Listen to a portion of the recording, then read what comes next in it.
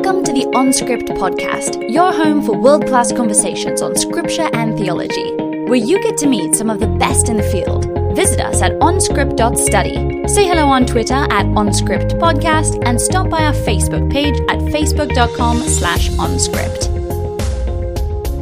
Hey OnScript listeners, welcome back for another round. I'm Matt Lynch, a co-host from Westminster Theological Center in the UK, along with Matt Bates from Quincy University in Illinois, Drew Johnson at King's College in New York City, Aaron Heim at Denver Seminary, and Chris Tilling, who allegedly works at St. Mellitus, but who is constantly trying to, quote, break into the modeling industry, and has asked specifically if any of our listeners have any good contacts for him. I'm not going to comment on whether or not I think that's a good route for him to go down, but I'll just leave that with you. That was a joke, by the way. I feel like I have to preface that after the Irvine Shablatsam April Fool's episode. Anyway, special thanks to Ed Hackey for all his amazing support and help with production, and to Tommy Molman for his marketing and media wizardry. In this episode, we have a brief interview with Sophia Bachman, Michelle Bachman's daughter, who Drew Johnson interviews, and then that leads into an interview that Drew does with Matthias Henze. Okay, so we're here with Sophia. Sophia, tell us first and foremost, I think we're all most interested to know, what is it like to have a mother who's running for president of the United States? Well, it's the same feeling of when you're 17 and just trying to grow up. It's what are you doing with your life? What's going on? What is true and false? What's funny, it was super normal. Like, she was just always kind of a big deal. So it's just that more people knew about her, and that was it. Excellent. So changing the topic ever so slightly, if you were going to explain to somebody, like somebody became a Christian, started reading the New Testament for the first time, and they run into things like Jesus is called a rabbi, right? And he's at a synagogue teaching and explaining things, and he's casting out demons. Where would you point them to where these things come from? Because in the New Testament, they just presume you know these things. So where do these things come from? Well, you're talking about more of like the Jewishness of the New Testament. And I think that's interesting because you see that there is a stray from like Old to New Testament, where there's just kind of a lost period for most evangelicals. This is my background, of course. And so you think about like, okay, well, there's a lot more here to the story. And so there are like some people believe there are missing like books of the Bible, even, whether you're in a Catholic tradition or again, like the Maccabees, for instance. And so those are historical documents that are important to understand context. But it's also just good to know. I see it was different for me because I grew up in a very Christian environment where we did talk about this context. So it wasn't unusual for me. So I did know about it. But for someone new, I would probably point them, I mean, this sounds silly, but like just to like basic articles about it. I hate saying this, but Wikipedia is actually awesome. Just even like for a general background knowledge. But of course, nothing's better than source material. So someone who actually does hold these beliefs to be true. I was blessed to have Jewish friends growing up, so we usually made fun of them a lot, the hats. But no, we just asked some questions. Catholic friends too. I sound so diverse right now, don't I? So did your Jewish and Catholic friends actually know about where demons came from? Did they think they were Old Testament things or synagogues, rabbis, those kind of things? The demon question is interesting. I actually don't know that was ever a big deal. I think it was just kind of always there. Because again, it's the idea of the spirit, right? And that there are evil spirits. I never thought that they weren't in the Old Testament. But wow, do I not know the Bible now? Thank you very much, Sophia, for your time. You're welcome. Thanks for having me. Anyone who has read sequentially through the Bible has a bit of a shock when they arrive at the New Testament Gospels. New ideas and creatures populate the landscape of ancient Israel. Rabbis and synagogues somehow snuck into the center of Jewish life from somewhere off stage. So too did demons and resurrection of the dead. Though some would argue that we get glimpses of these in the Hebrew Bible, where did these full-figured notions about the spirit realm and the afterlife come from, among other ideas? Well, today we're talking to Professor Matthias Henze about his popular book, Mind the Gap, How the Jewish Writings Between the Old and the New Testament Help Us to Understand Jesus by Fortress Press, 2017. In this book for lay people, Henze walks through the various ideas that developed in the Jewish pseudepigrapha and the literature of Hellenistic Judaism more broadly. He shows the average reader of Scripture the roots of the Judaism that Jesus and his disciples understood, and notes that we can't fully appreciate that form of Judaism by reading the Old Testament alone. Matthias Henze is the Watt J. and Lily G. Jackson Chair in Biblical Studies at Rice University, and that's in Houston, Texas. His recent books include a monograph on 2nd Baruch titled Jewish Apocalypticism in the Late First Century Israel by Mort Ziebeck, and an edited volume called A Companion to Biblical Interpretation in Early Judaism by Erdmans. He's also written over 40 scholarly articles and book chapters, as well as numerous encyclopedia entries. And currently he's working on a critical commentary on 2nd Baruch with de Gruyter. Dr. Henze earned an MDiv from the University of Heidelberg in Germany, an MA from Harvard University in the Department of Near Eastern Languages and Civilizations, and he also earned his PhD from Harvard University in that same department. Welcome, Matthias, to OnScript. Thank you. It's good to be here.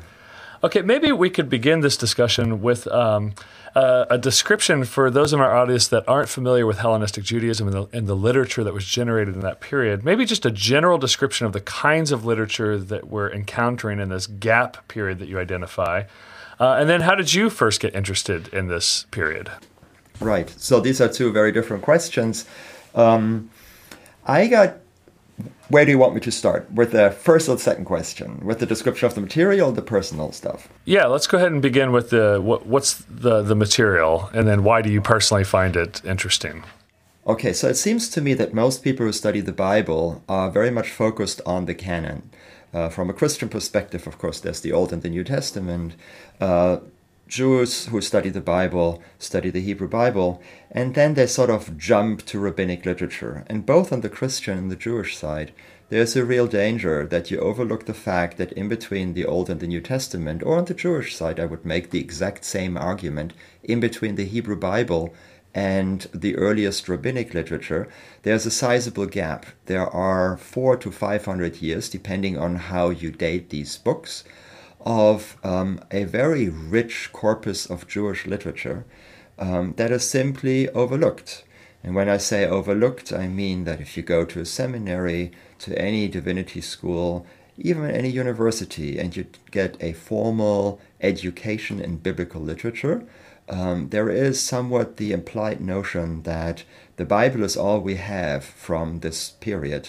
That's all the literature there is. A, and B, that it's fine to study this literature out of context, as it were, particularly when it comes to the New Testament. And so it seemed to me that what was needed was a book that explained what kind of literature there is in addition to the biblical texts.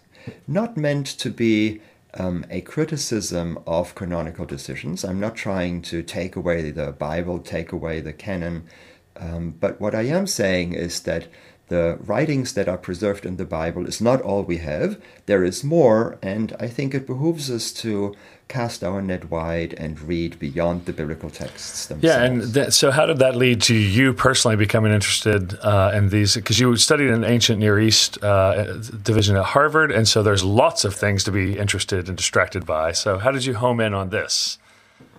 Right. So there, I think I need to tell you a little bit about my personal background. I spent the first half of my life in Germany, was born and raised there, and I always had an interest in Judaism.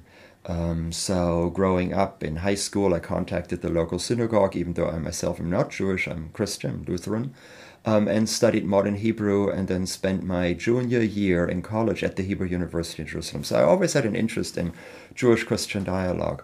And then I studied Protestant theology in Germany, and then, as you say, went to Harvard and wanted to sort of supplement my education that I had received from the University of Heidelberg, and did that, but again had an interest in Judaism, the beginnings of Judaism, of Rabbinic Judaism, and how it relates to the birth of Christianity.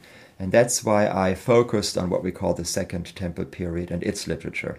I also studied Akkadian and Ugaritic, so I have sort of an interest in ancient Near Eastern studies as well. But for my scholarly work, I focus much more on the Second Temple literature. So I was at Harvard in the 1990s when research on the Dead Sea Scrolls was really picking up speed. And so I took a class there and was blown away by the kind of literature that the people at Qumran read. And then also started to develop an interest in the so-called Apocrypha and Pseudepigrapha, and quickly found out that there's a wide field there of texts on which not so much work had been done. And I firmly believe that once we integrate this with biblical studies, it really opens up many, many doors for further insights and research. Well, thank you for that. You write in your introduction that you realized that you had mistaken ideas about the Old Testament when you started looking for characters and ideas in the New Testament that you found in the New Testament back in the Old Testament. And so you say, quote, I was looking for passages about synagogues and rabbis and Pharisees that simply don't exist. And then you go on to say, the Old Testament cannot explain the Jewish world of Jesus. Now, can you explain what you mean by that last sentence? Because I think a lot of people, that will catch them off guard. Right, yes, absolutely.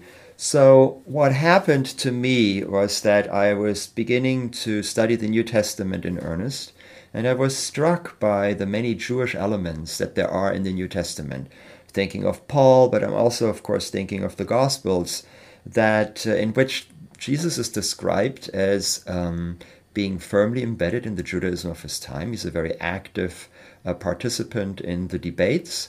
And many of the issues that I mentioned are not fully explained, right? We read of Pharisees, Jesus called a rabbi, we read of synagogues. But I felt I was ill-prepared to understand what exactly it is that the evangelists were just taking for granted. And so, not quite knowing where to turn, I had always been under the impression, and I think this is true of many Christians today, that when we turn to the Old Testament or the Hebrew Bible, we will find an explanation of the Jewish world that is simply taken for granted in the New Testament. And the truth of the matter is that it doesn't work that way. So if the evangelists speak of synagogues, there are no synagogues in the Old Testament. If there are rabbis in the New Testament, there are no rabbis in the Old Testament. There's a long list of things that are simply taken for granted in the New that cannot be explained by the Old Testament. Now, often when I give talks about Mind the Gap, this is often how I begin. And then people will typically say, this is true. How can this be? Can you explain it? And the very simple explanation is that Judaism developed rapidly in these gap years between the Hebrew Bible and the New Testament. And by development, I mean that new questions were asked, new kinds of literature were written, and also new Jewish institutions came into being, such as the synagogue and such as the rabbis. And so, since the Bible glosses over those 400 or 500 years, there's really no text in the Bible that explains the origin and earliest development of all of these questions and institutions. By the time we hit the New Testament, all of these things are well established, are part of Judaism, so that the New Testament authors don't feel the need to explain any of this. They just assume that we know what's going on, when in fact we often don't. Yeah, that's great. And I think I should be mindful of the audience here that your phrase "mind the gap" is a play on the British the subway station, But indeed, you say later in the book, there is no gap in the history, religion, and literature of ancient Israel. The gap is actually a phenomenon of the Protestant Bible that you're referring to. So you want to be very careful to say you're not actually talking about a real gap, but a perceived gap. So I think that's an excellent point you're making. Really what I'm doing in the book is I try to translate what scholars have been working on for about 50 or so years, when scholars develop really an interest in these gap years, and try to translate it into a language that is accessible to the non-specialists. And so the non-specialists, by and large, will only read biblical texts, and for them the gap is real. And so I'm just bringing to the attention something that visually they had known for a long time.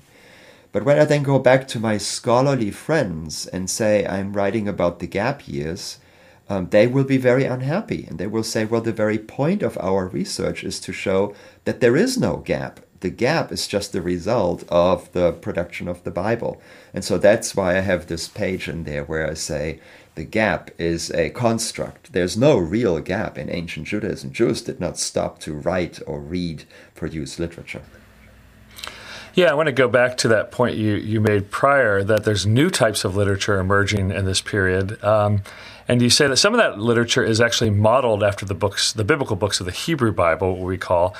What would you say, if you were just a broad brushstroke, what would you say are the prominent qualitative differences between the literature during this period of Hellenistic Judaism and the biblical literature of the Hebrew Bible? What would be defining features? Yes. So I think there's a lot of continuity. I'm not saying that the Judaism of the Second Temple period is radically different from Israel during the biblical period. But it is also true that it has changed significantly, and many of these changes are expressed in the literature. So, for example, questions about the end time become much more prominent, and I talk about this in the book as well. Very basic questions of what happens to you when you die. Is there something after death? Is a topic that most of my readers will take for granted is addressed in the Hebrew Bible, whereas in fact it is not.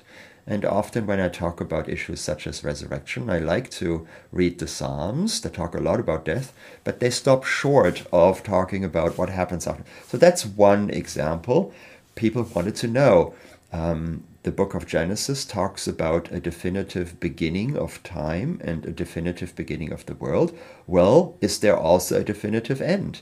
Are we headed in a certain direction? Questions of the origin of evil. Why are we prone to take the wrong turn whenever we're offered the opportunity, right? Where is this coming from? What is it within us? Questions about calendar. Calendrical disputes. What is the correct calendar? The prominence of scripture and scriptural interpretation, the formation of communities of faith, or the early synagogues, that are less focused on the temple in Jerusalem and more concerned with the interpretation of the Word of God, which now becomes increasingly a written Word of God rather than an oral word between God and the prophet, right? These are all fairly new phenomena that are expressed in these texts. Yeah, if I go back to one thing you pointed out, I think it's the thing that always catches Christians off guard, especially if you talk to a Dead Sea Scrolls scholar, they're always going to bring up this issue of calendars. They know more about calendars than anybody else, it seems.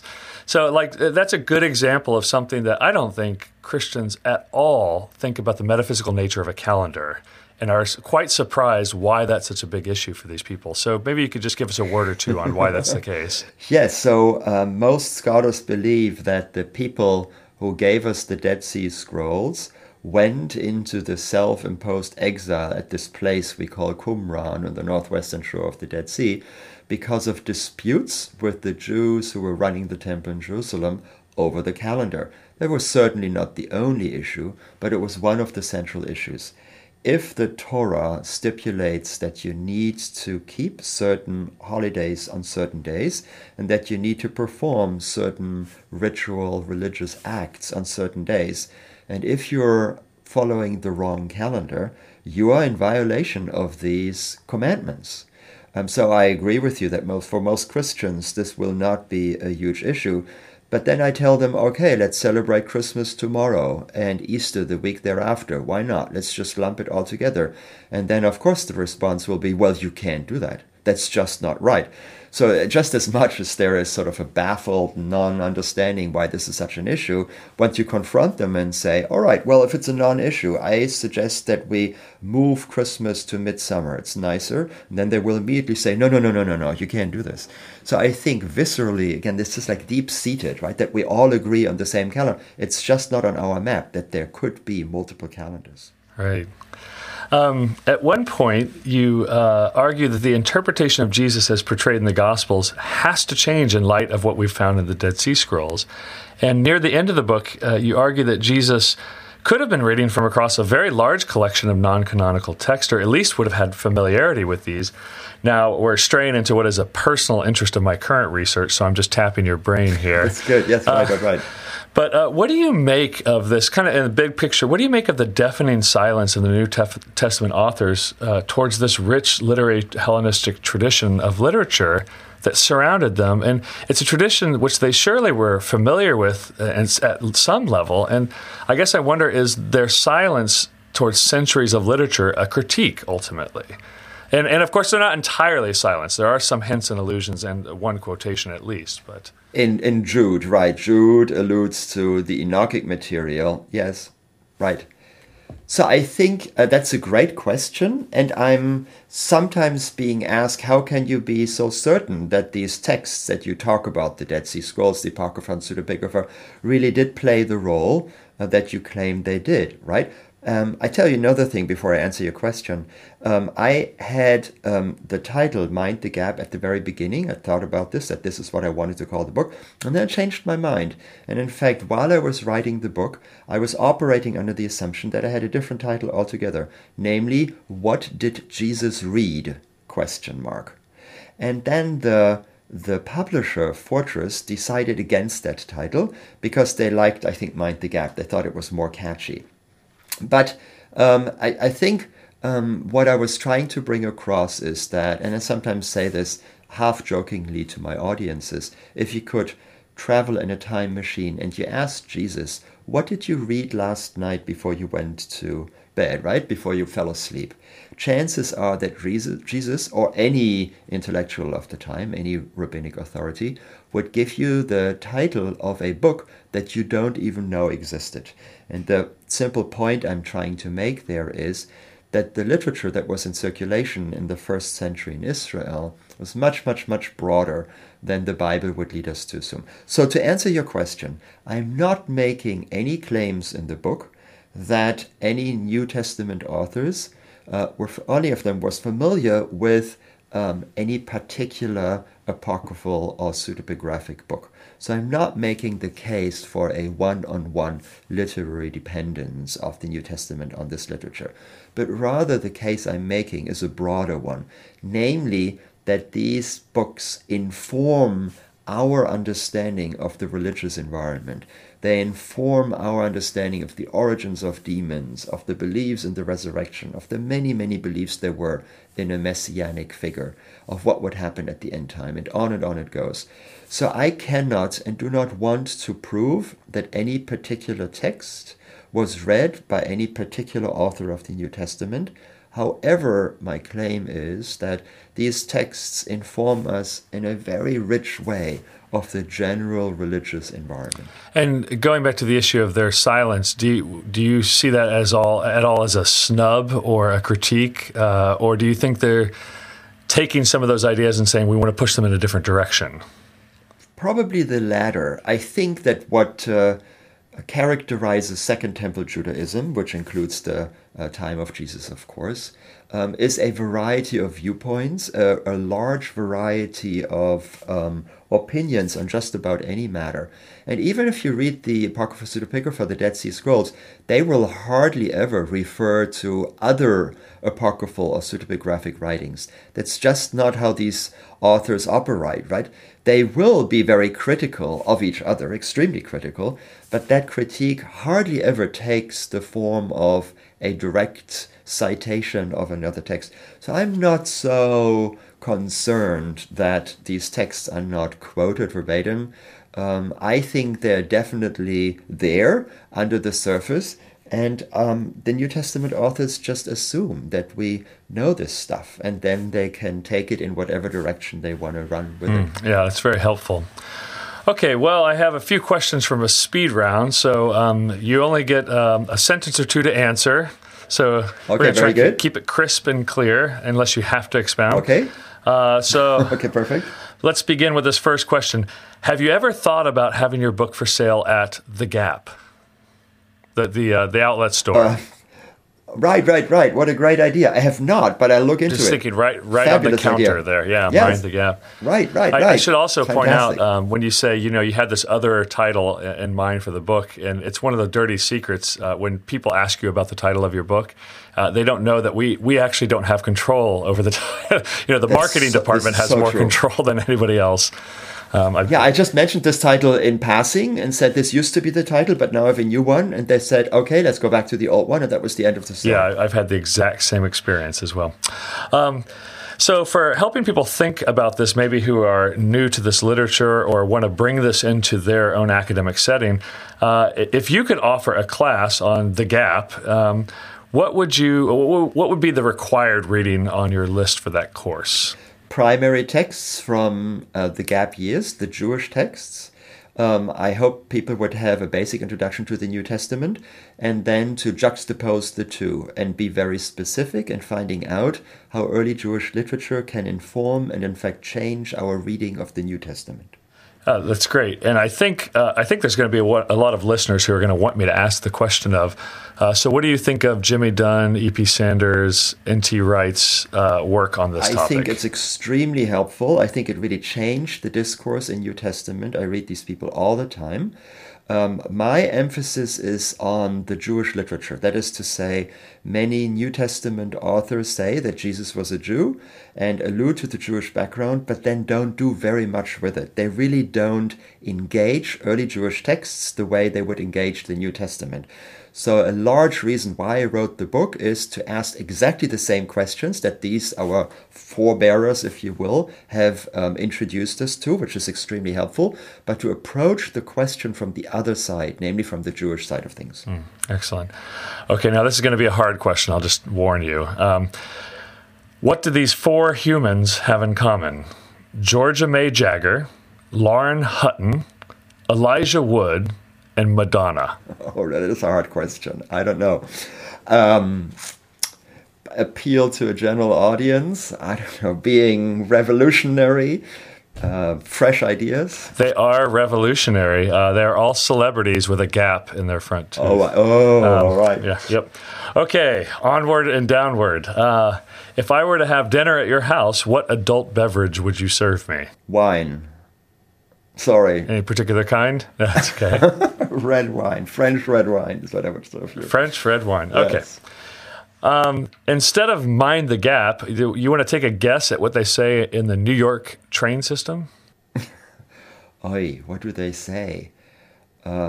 I forget. You have to help me out. Well, so we don't use, in American English, we don't use mind in British, as a verb. Uh-huh. Yeah. So they say watch the gap. That's right, watch the gap, yeah. Watch the gap. Just briefly, my mother lives in Berlin, and so there they do translate this, and they use mind the gap, actually. She was delighted. Oh, really? Yeah, she doesn't speak much English, but she understood the phrase. Yeah. Interesting. I did look up various linguistic translations of it, and some of them are very long, actually, so not nearly as catchy as Mind the Gap. Okay, what's your funniest one-liner joke? One-liner joke? I don't have one. I'm sorry. I recently team taught a class on Jerusalem and went with a Jewish colleague who was very, very good. And at the end of the class, one of my sons was in fact in the class. He came to us and he said, "Your colleague was fantastic. You, on the other hand, were yet again completely useless." I don't know. It's not really a joke, but it's a story from home. And it's a one-liner that gets people laugh. Let's see. At the SBL annual meeting, what do you most look forward to? I assume you go to SBL AAR most years? I do. Yes, all the time. Yes. It really has become a second home for me because I used to run the pseudepigrapha section there. I just stepped down because of time limits. But I do go to the pseudepigrapha, apocrypha. I have an interest in text criticism. I do go to the Dead Sea Scrolls units and these kind of things. It's a fabulous gathering of like-minded people. Yes, I used to chair a session there as well, and I feel like when you're chairing or on a committee, it's more like slave work. Yes. And then you get off the committee and you feel free as a bird, right? That's true. That's true. So what do you, and be honest here, what do you most dread when you go there? Like maybe running into a particular person or a conversation or publisher meetings or... What do I most dread? Yeah, I most dread going into editorial meetings with colleagues when I know that I haven't done what I was supposed to have done. Not that that would ever happen. No, I understand. No. Okay, final question. This is going to demand some acting skills on your part. I want you to choose one of these people in a scenario to do an impersonation of. Okay, so here's your three scenarios. Emmanuel Tove delivering a toast at a wedding. Eugene Boring ordering a double cheeseburger at McDonald's. Or John Levinson begging to get into his local gym even though he's lost his membership card. So I'm supposed to be doing an impersonation. I know all three very well. I figured you would. Yeah, I know. And they're all very dear friends. I'm very bad in impersonating this. Yeah. So I think, I don't know, I would pick Gene Boring, but he's rather reserved, so it's difficult to... So how would he order a double cheeseburger at McDonald's? He would never go into it. Right? When I go and visit with him, he lives in Fort Worth, we always go to a barbecue place, and he is very quiet and reserved. So I'm sorry, I have to let you down on that one. That's okay. We tried. We tried, exactly. All right. So back to some more serious questions. You discussed evil spirits of the Hebrew Bible, and you distinguished those from demons and unclean spirits in Hellenistic Judaism, and it's a very interesting conversation. Actually, I wasn't fully clued in on that, so you helped me think through some of those issues. But I was surprised a little bit that you didn't comment on the contrast between the role of demons and desire in the Hellenistic Jewish literature and how that works out in the New Testament. Do you see those as continuous with each other, or do you see a contrast between those two? I do, yeah, it's a great question. So when I read the New Testament, it seems that, to me, the evangelists used terminology without drawing much of a distinction. I focus here on the demons and unclean spirits, and I focus on the Gospel of Mark because there I think they're particularly important. And I was trying to figure out whether there is a distinction, and I don't think there is. I think that's the demonic world taken all together, representing a different reality that is constantly all around us and that Jesus confronts. But I don't think it is the interest of Mark or of the other New Testament authors to further distinguish what exactly these demons do. The point is that they are easily put in their place, that there is no real confrontation, there's no real exorcism here, that it is enough for Jesus to simply show up and overcome them just by his presence. Yeah, I thought that was very helpful. The resurrection of the dead, that's a really big one here. So at best, it's a cryptic and seminal idea in the Hebrew Bible, but it's explored very openly in the Hellenistic Jewish text. And I'm interested in what you think. I thought of another option here from the Hebrew Bible, and that's the role of the metaphor of salvation. So in the Hebrew Bible, salvation is first physical, that you're actually rescued from imminent death. And then it becomes a metaphor. That's how I would see it rolling out in that direction. Where in the New Testament text, it seems to come in primarily as a metaphor, but then in the kind of apocalyptic and eschatological parts, it becomes physical. That you're going to be rescued from a second death, from the being cast into Gehenna at the end of time or after the judgment. So I wonder if you would see that as an example of something that is again another cryptic yet seminal concept or conceptual scheme that provides girth to what's going on in the New Testament. Yes, I think absolutely. So what I try to do in the resurrection chapters, I try to argue that the origins of resurrection may go back to 8th century BCE prophetic texts, where the language of resurrection is used metaphorically, and then only at a much, much later point within the Hebrew Bible, for the first time in Daniel 12, resurrection language is used to describe the actual physical resurrection. That's one change. And the other change is that you move from the collective, all of Israel, to the individual, right? In the book of Daniel, it's the wise. And that is how it is being used in the New Testament.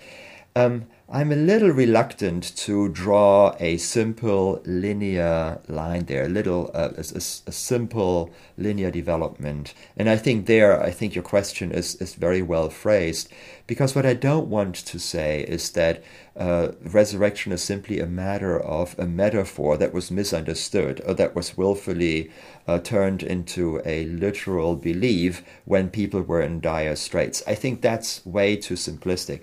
So I think your observation that it's not simply from metaphor to an actual belief, but it's much more complex than that, I'm very sympathetic with.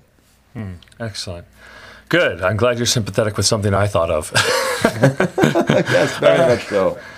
So we had talked before we started recording that, books like these can't cover everything, and you're slicing and dicing lots of things off to the side. But I did wonder if you could include a chapter, maybe in a future edition, called Jewish Views of Women versus the New Testament, or Gap Text Views of Women.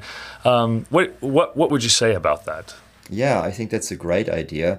Women, unfortunately, in Second Temple literature don't get a very good press, right? I just read a couple of articles for a volume I'm editing on gender and modern gender studies, and it's really difficult to find anything positive, I hate to say, in early Jewish literature, especially in wisdom literature. I'm thinking of Ben Sira and other writings. It's dire. When we come to the New Testament, there are, of course, a number of women that play significant roles, and they've been underappreciated, no doubt. I just had a seminar in which we read Matthew 1 and talked about the 4 women from the Hebrew Bible that show up in Jesus's pedigree there. I would have to look into this and debate whether that's reason enough to say that the perception of women changes for the better in the New Testament, beyond the presence of women in the New Testament, whether there's a real change in attitude there. I try to stay in general away from contrasting the New Testament with the Jewish literature that's older than that, because that, to me, is a bit of a stereotypical perception, right? That there were all kinds of problems in Judaism, then Jesus came along with the New Testament, and all of a sudden things were better. So I've tried not to do this. So I'm just thinking quickly on my feet here, if I were to write a chapter on women, how would it fit in with the concept of Mind the Gap? How do Second Temple texts help us understand what's happening in the New Testament? I would have to think about this. But another topic that I was thinking about writing a 5th chapter, as it were, for the book, is that of the temple. Because of the temple in Second Temple period means something very different than it meant during the First Temple period.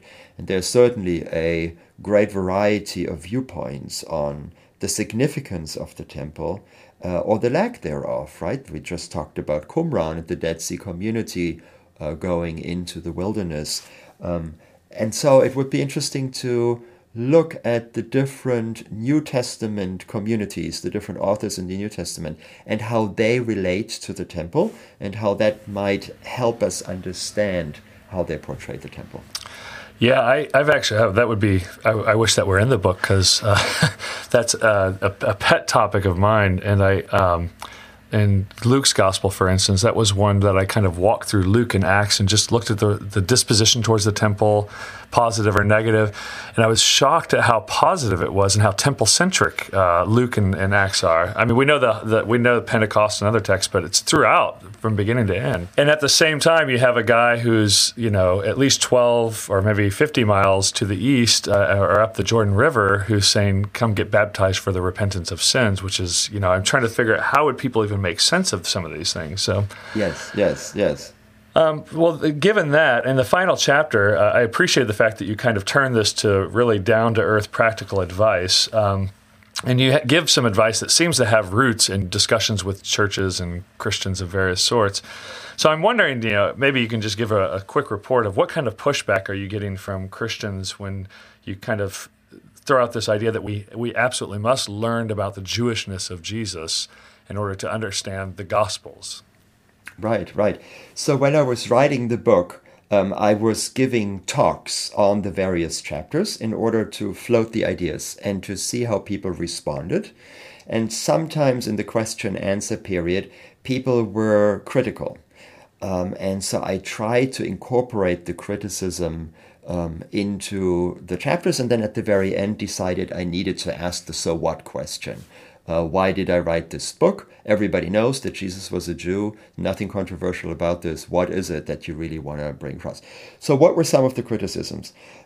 Some people asked me, we all know that Jesus is the Son of God. So why do you bring us these obscure Jewish texts that aren't even in the Bible? So to me, that indicates either a lack of or an unwillingness to think about the origin of ideas in historical terms. Or there is the perpetual perception that Jesus set things right that were wrong in Judaism, right? There's a very emphasized desire to set Jesus apart and to use Second Temple Jewish text as the dark foil against which Jesus shines brightly, which is exactly the kind of argument I'm trying to dismantle.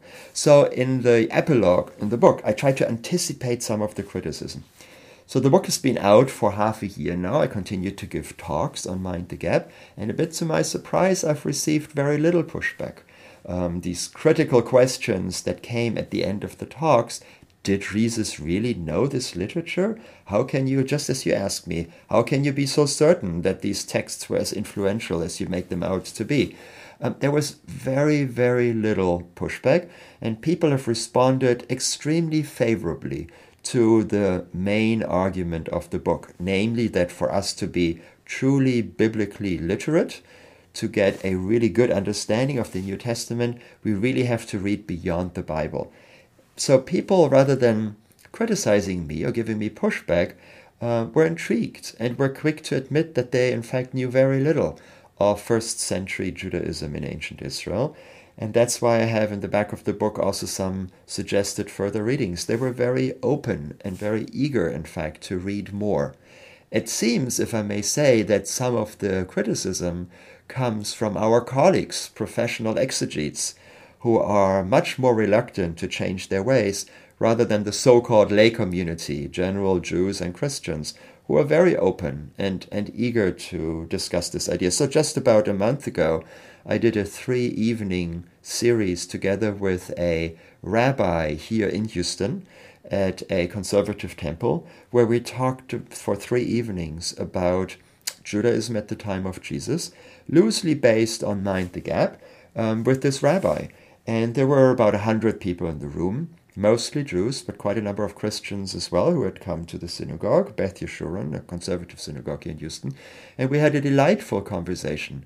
And the Christians were very intrigued and very open-minded, and I got very, very little pushback. Well, that's good to hear.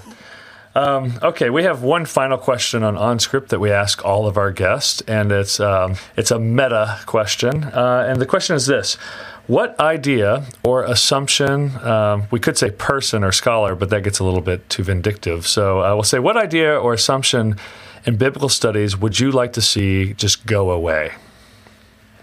Go away. Yeah. Supersessionism. That is the supersessionism, the idea that Christianity is somehow better than Judaism. Embedded in that is an anti-Jewish, or if you will, anti-Semitic idea that has been the cancer of Christianity and unfortunately of much of biblical scholarship since Christians have been around, right? It came into being really towards the end of the first, at the latest, early in the 2nd century, has never gone fully away. So just a basic acknowledgement that we're in this together and don't need to prove that we're somehow better than anyone else. I think that's the one idea. Well, Matthias Henze, thank you very much for your time. We really appreciate you taking the time to talk about this book. Of all your monographs, we picked a popular book, and so we thank you that you took the time to talk about this. Thank you. This has been Matthias Henze with his book, Mind the Gap, How Jewish Writings Between the Old and New Testament Help Us Understand Jesus, with Fortress Press. You can pick it up for just a few bucks at your local book outlet. Thank you again for your time. Thank you, Drew. It was a pleasure. You've been listening to OnScript, delectable conversations on scripture and theology. If this episode has brought you inner peace or lit your biblical fire, please consider a small donation of just $2 or $5 per month. Information on how to donate can be found at onscript.study/donate.